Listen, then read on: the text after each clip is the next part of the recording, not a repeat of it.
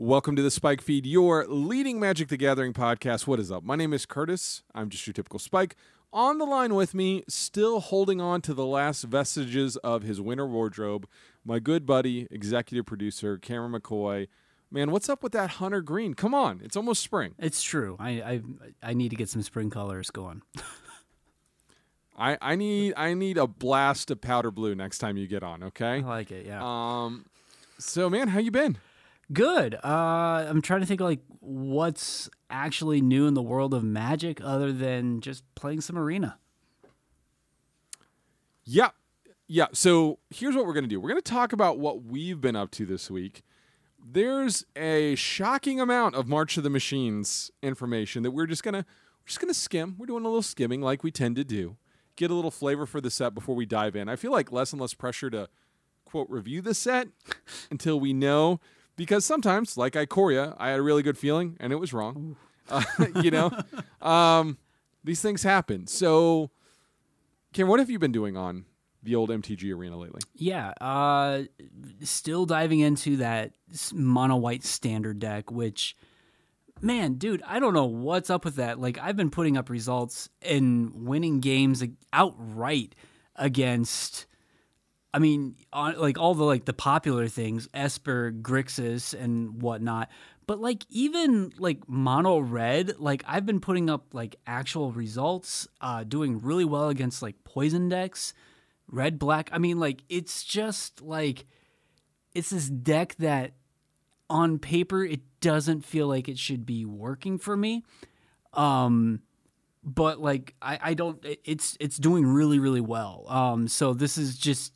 Like I said, it's the Cather Commando, Spirited Companion, and then just every sort of enchantment removal spell that you can possibly put into a mono white deck, and then winning with Eternal Wanderer and Wandering Emperor. It's just the weird unbalanced sort of deck where you start off really early with just enchantment removal and just. It's control. It's this weird type of control list. You wipe everything with a farewell, and then you cast your Eternal Wanderer and win games. It's a weird deck. Like I said before last week, it's the type of deck that in any other normal standard, it would just be hot garbage. But because it's just so hyper focused against. It's like a hate deck against Grixis, against wedding announcement decks, that sort of thing. And it somehow does fairly well against all these low to the ground mono red, mono green type decks as well. So I don't know. It's jiving really well right now. What's the so I've played against this deck a lot, and I would say I've had a better experience against it with Grixis than Esper Legends. Mm-hmm. But what's the bad matchup? Is there is it just kind of a 50-55 against anything? Or yeah, I would say you will lose against mono red. I think that's the one that you can kind of struggle against just because it's just so fast, and if you don't find the right removal spell right then and there, you can lose. Poison, I feel sometimes I don't always fully do well against the poison deck. And then even though it sucks, I feel I lose really hard against other control, actual control decks, a blue-white tap-out control, or I'm sorry, draw-go side type of deck. That's the one where they're doing something. I lost, I think, handedly both times against a blue-white control list. So it exists. It's just it's just in this razor's edge of really good against these top performing decks, and you can do 50-50 against everything else. Oh, cool. So let's both talk about Bant Spirits, because I would suspect you've played it more than me, but I've got this deck together. I've played it for 3 or 4 matches. So Spell Queller is now on the client.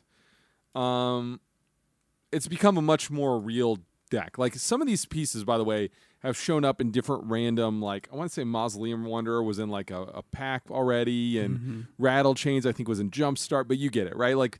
Now it feels a little bit more this is actual spirits. Tell me about your list. How are you feeling about the deck? All that kind of stuff. Yeah, I mean, this is actual spirits. Like, is there anything actually missing from this now from Pioneer? I can't Don't think so. So, like, and that's a really good deck in Pioneer, and it's a really, really good deck in Explorer right now.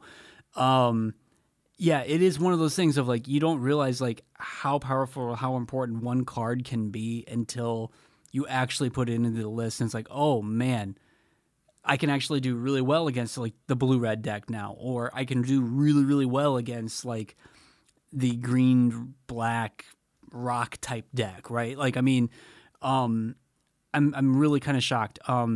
Collected Company continues to be just, like, this amazing card that solves all my problems. It's the sort of deck that, like, it feels like the I don't even know what I'm trying to say. It feels kind of like the mono white deck in Legacy. Like, this is the one that feels like it has all the answers when I need them at that moment. And it's not great against all the matchups, but it has a lot of things that you can do that just gotcha, as far as, like, what you're doing against your opponents. So anyway, like, I've been having some really good success with this.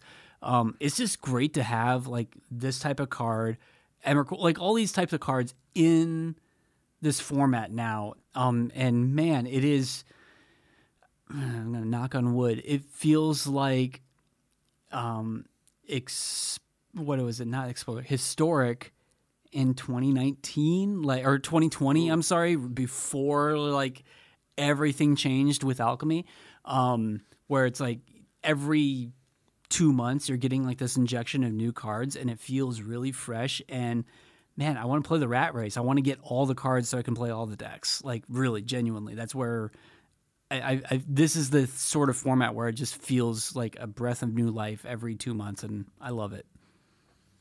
I like how you hit me with the before the dark times. Before the dark times, yeah. Before Alchemy.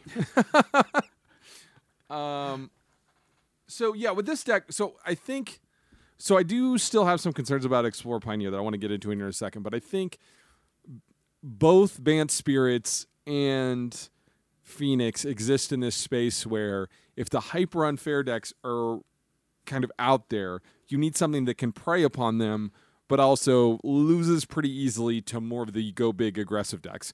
And I would argue that Spirits and Phoenix kind of fall very neatly in that bucket. Like, I think the matchup against green-red aggro when your Spirits is wretched. Like, because they just play some dudes that you can't block, and then your Rattle Chains looks, I mean, embarrassing, right? Like, you really have to tempo them out.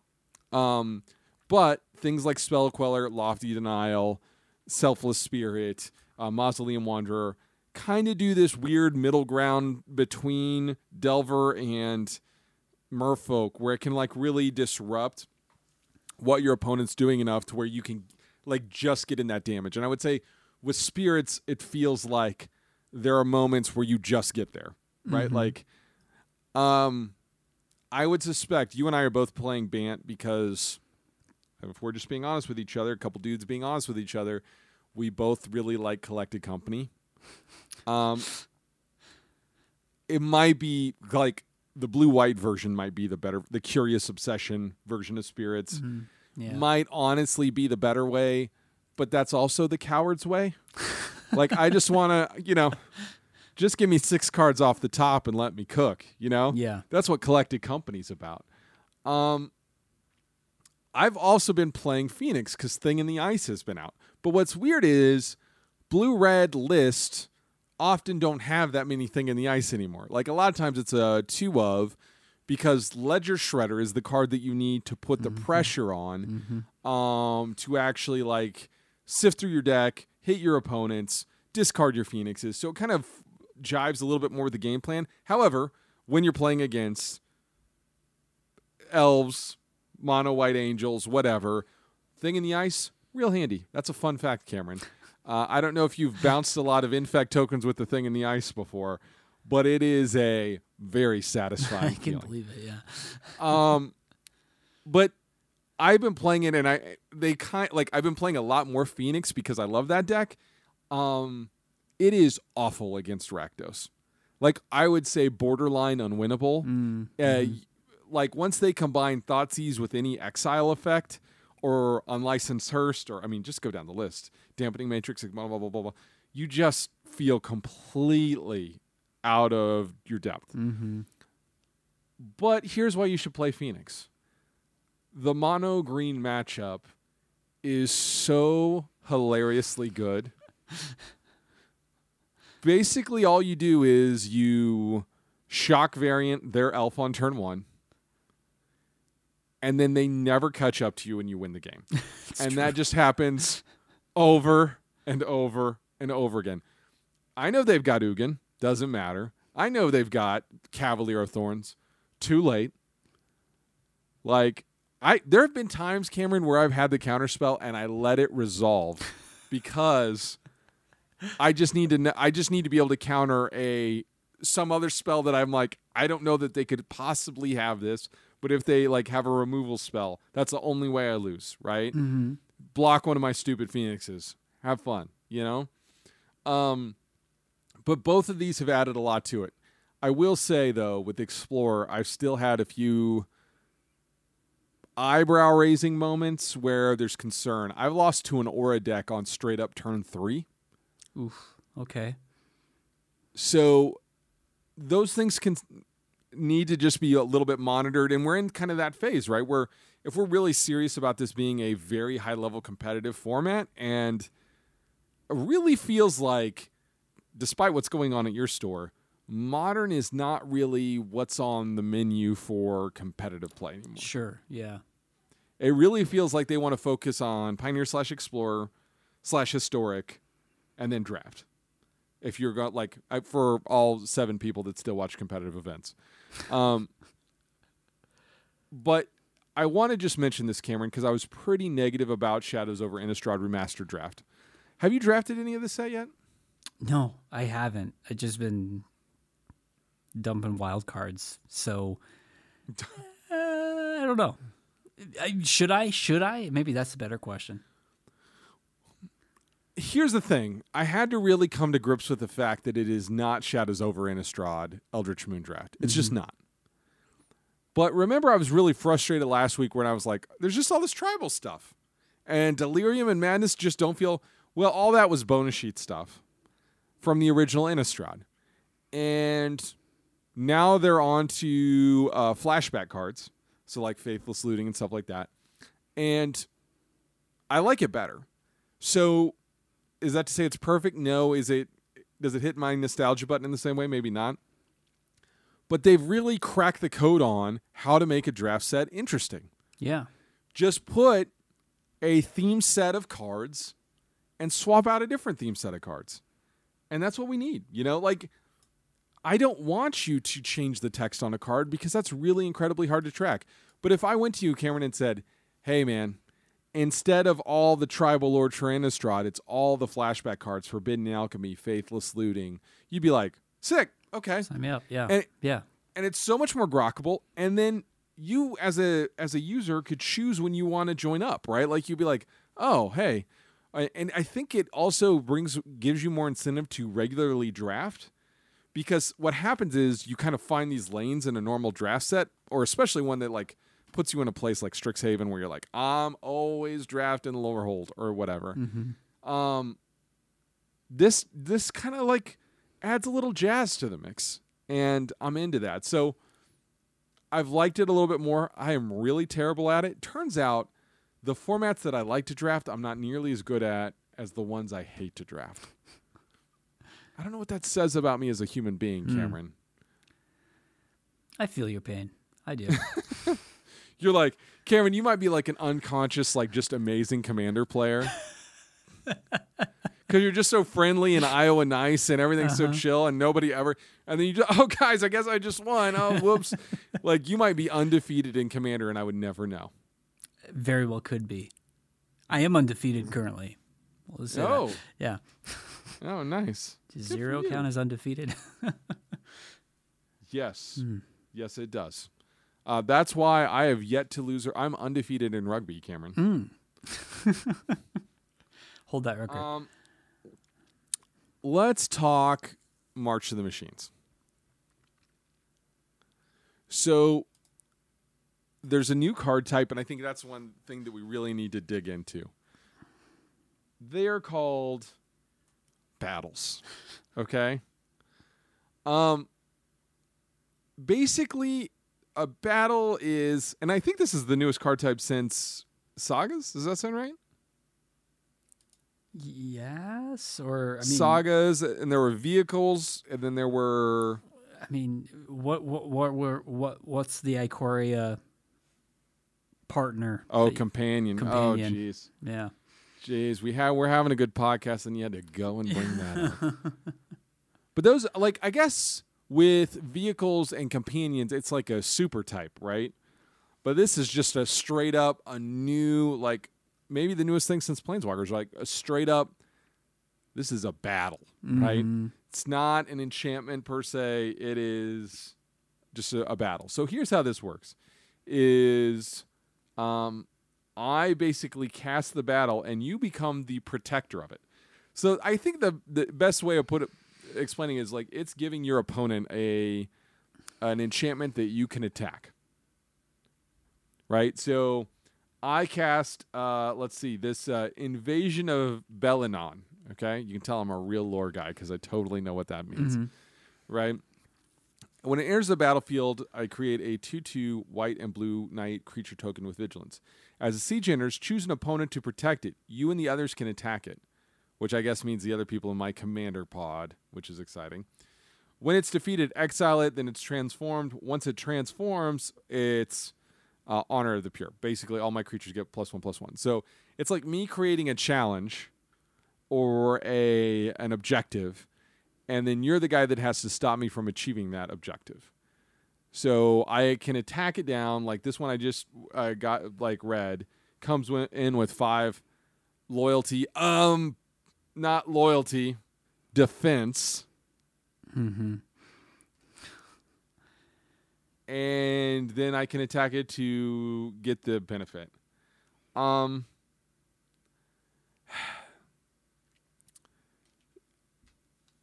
This isn't terrible. I don't want to like sound ridiculous. Sure. But am I terrible for thinking this is really uninteresting? No. I'm going to say, as a guy who goes to several tournaments and really struggles hitting that 50-minute mark on my tournaments and ending up going... That. I didn't say that. You said that. Yeah, 1-1-1. I don't know how many times. Cameron, you're forgetting about the time you went 1-1-3. It's true. Anytime you extend the length of the game or just add another thing that's really all is there is just to pad out like what's happening, I don't care how good of a benefit. Maybe there's going to be a busted great card and this is like legacy vintage playable. Cool. But this just seems like something that's on the battlefield that is delaying me from doing the thing that I should be doing, which is winning the game. This seems like a distraction in a way that a Planeswalker doesn't. That's where I'm at. Yeah.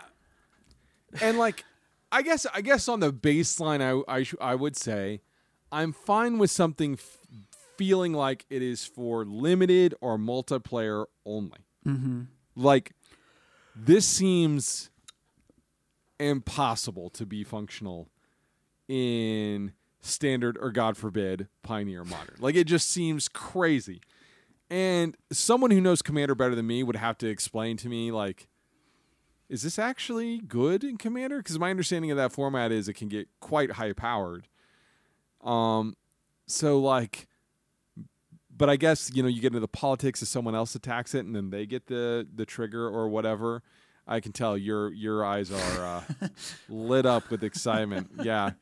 So I'm willing to give this a try. But once I understood it, I just thought, I don't know, man. And look, Sagas, I think, which would be the last kind of type that we've experienced, have been such a home run. Like, I love Sagas. And this is, I don't know. It's just completely uninteresting. And companions, I would have to go back and listen to, but man, it felt like we kind of knew very soon, if not immediately when they were spoiled, that they were going to be absurdly busted. Yeah. It's a free card. So you have an 8-card deck. I mean, we can go on, right? Yeah. Yeah, so here, I want to just go over, let's just read a couple of these, Cameron, because we're kind of getting a little lengthy today. Which one you feeling like? I got some interesting spoilers I posted. We're going to play spoiler roulette. Yeah. Grab one, read it. Go for it. Well, I think we should talk about Elesh Norn. It is like very interesting. So 2 colorless, white, legendary Phyrexian. Vigilance, whenever a source an opponent controls deals damage to you or a permanent you control, that source controller loses 2 life unless they pay 1. And then pay 2 and a white, sacrifice 3 other creatures, exile Elesh Norn, then return to the battlefield transformed under its owner's control. Activate is only a sorcery, and then it has essentially another saga, which is like incubate 2 5 times, then transform all incubator tokens you control. And then on the second one, creatures you control get a +1/+1 and gain double strike until end of turn. Destroy all permanents except for artifact lands and Phyrexians, and then exile, and then it comes back into play. So if you are flipping that again, it feels like you're doing something wrong because all of that saga stuff seems very, very good. +1 on your incubator tokens with double strike is really good. But dude, just a creature that can just sit there, if there's any sort of like exile effect, is the only thing that's going to do something where your opponent's not losing life or paying and spending resources. So just for 4, having a 3/5 body that just kind of sits there and nets you advantage seems really, really good. I like that card in that sense. Yeah, so an incubator token. So incubate is creating an incubator token with X +1/+1 counters on it, and it has 2: transform this artifact into artifact creature, Phyrexian artifact creature. So basically, you make 5 eggs with 2 counters on them. Yeah. And for 2 mana, they become 2/2s, right? And then like you can kind of go from there, right? But the saga lets you transform them before, like, so you basically get it for free. So you should, to your point, probably should be winning the game. Also, how do you beat this in limited, Cameron? Oh my gosh! Like, you lose it kind of on the spot. So I feel like you're going to play this in your mono white deck. I'm looking at ways to put this in there already. Yeah. Like, what is the 4-drop in that deck? Is there one? I don't know. But just like, I mean, this effectively makes like the Cat Oven deck unplayable. You know? Like, do you put this in like, I mean, like if we're going like real, do you just have this in Storm against like your Storm opponent? You know, like there's so many things where, sure, lose 2 life or have to pay the resources. It seems really good. So, and then Shieldred, you would both be losing 2 life, right? Yeah. So that's not nothing. No, that's not nothing. Yeah, that's crazy. Okay, so I'll just do Ren the Realm Breaker real quick. Okay.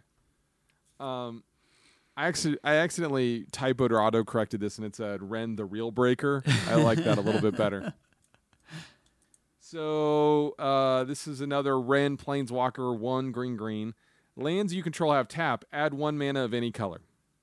Right? So that's not a bonus. That's just they become painless cities of brass. Right? +1 up to, and it comes in with 4 loyalty. +1 up to 1 target land you control becomes a 3/3 elemental creature with vigilance, hexproof, haste until your next turn.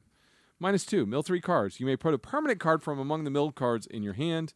-7 you get an emblem with. You may play lands and cast permanent spells from your graveyard. This card is already very expensive. right? Like, I'm looking at the basic version, and it's showing up as $60. Wow. This also feels like something that has real value in Mono Green Devotion. Just theoretically, this is not terrible in Legacy Lands. Like the casting cost kind of works out for you to be able to play it, right? Like, whereas some of these other bigger, expensive stuff in Legacy is harder to do. What do you think of this thing?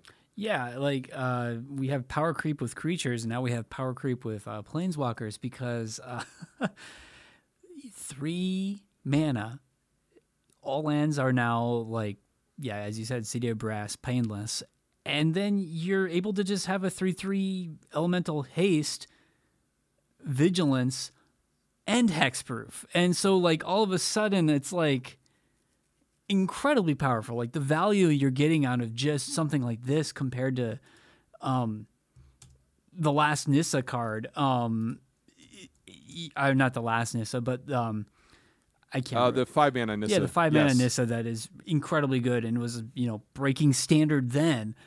This just feels like a more powerful version just because it's 3 less and the creature is hexproof as well.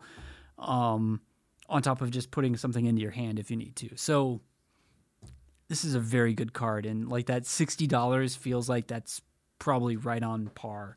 The Ren cards still continue to be these like head scratchers to me. Yeah, I would say like also worth pointing out that the +1, the land is a creature through their entire turn. Mm-hmm. So you can really set up a defense that's pretty stout. Yeah. Just getting through that in some of these older formats would be tough. And in the meantime, like it shuts, like I'm just thinking of it from the perspective of lands, which I'm not sure is even a good Legacy deck any longer, right? But there's just a lot of utility built within this card. So anyway, we'll talk about these other stuff, like these partner cards. Thalia and the Gitrog monster, I think, is a very bizarre but interesting thing to talk about. But let's get out of the segment, Cameron, and come back and we'll talk about what else we've been up to.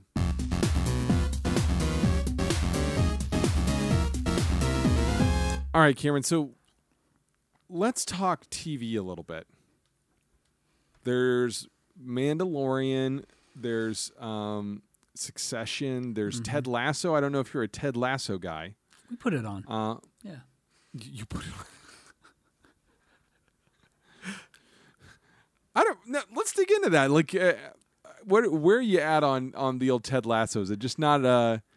Is it a little too? It's one of these shows that I find fine.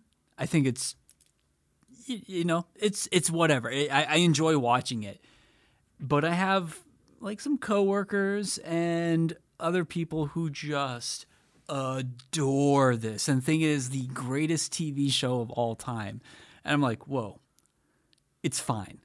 It's like whatever. So I've really and to the point now where so many people who are wax poetic about that show so much, I want to be just that counterweight to say, it's fine. It's not bad. I've enjoyed my time with it, but it's not the greatest gift that we've ever had on TV. So, like how you feel about Ted Lasso is how I feel about American Office. Okay. Yeah. I really don't get it, but that's okay. That's okay. I'm not trying to yuck anyone's. I would say I like Ted Lasso more than you. But I understand the kind of saccharine nature of it. You know what I mean? Yeah. Yeah.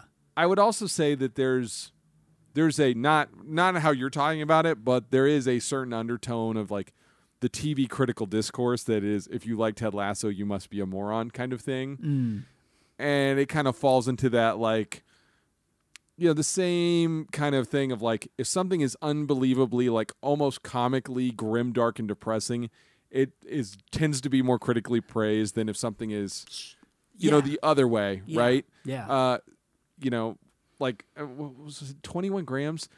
There's some movies out there that are just like to the point of absurdity, trying so hard to be dark, and it just kind of like, I don't know, it doesn't land with me. Like Ted Lasso, I would suspect if I were a big soccer guy, I would probably like it less because one of the main Yeah. things about the show is that there's kind of a guy who knows nothing about soccer and he's just like doing just fine at it. You know, it's kind of rough. Mandalorian, I think, has had some real highs and lows. We could talk about. We that. haven't watched it. I haven't started it yet, so it's there. I'll check it out at some point when Andor season 2 comes out. But what I really want to talk about, Cameron, is Succession. We talked about it off air. You and I are both now all in. It's the final season.